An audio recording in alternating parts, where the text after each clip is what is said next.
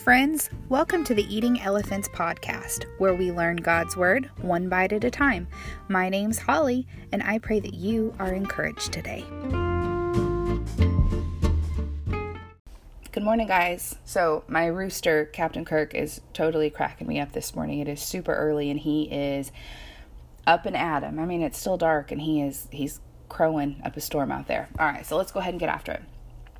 Barnabas agreed and wanted to take along John Mark, but Paul disagreed strongly, since John Mark had deserted them in Pamphylia and had not continued with them in their work. Their disagreement was so sharp that they separated.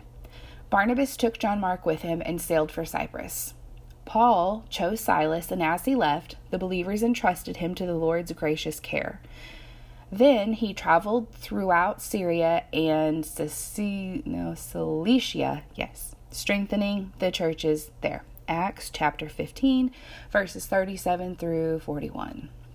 All right, guys, we get to talk about the dude voice of the New Testament. So it seems like Paul is breaking up with Barnabas, and he has already written off John Mark. Why? John Mark deserted them in an earlier mission. Now, before you get too excited about writing off those people in your life that you don't agree with, we find out later on in 2 Timothy 4:11 that Paul and John Mark are indeed reconciled. They are friends again. So disagreements will happen. People will disappoint you, but we have to forgive and love them anyway. Did the disciples still love Jesus and carry out his mission? Yeah, they did.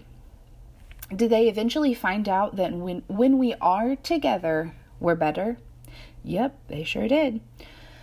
So this scripture says, "Only Luke is with me. Bring Mark with you when you come, for he will be helpful to me in my ministry." That's 2 Timothy 4:11. Paul recognizes this better together concept later on. Sometimes it takes us a minute to process and to forgive and to heal.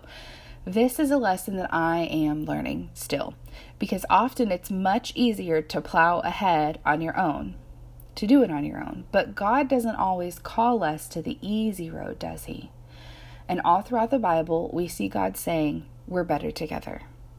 Gosh, when I think about the goodness of God, the rottenness of people, and the fact that Jesus made a way for us to be with God forever, wow, that's crazy, right? God doesn't need us, but he wants us. This is the ultimate better together. So let us not wait to forgive and extend grace. We are better together. And a couple of questions to think about as you go throughout your day. Do you think we are better together truly? And how? Are you prone to run ahead alone? And why? Are there any relationships in your life that need healing? And remember, we are better together. There you have it, friends. I hope that as you go throughout your day, you guard your heart, guard your mind, and guard your instructions.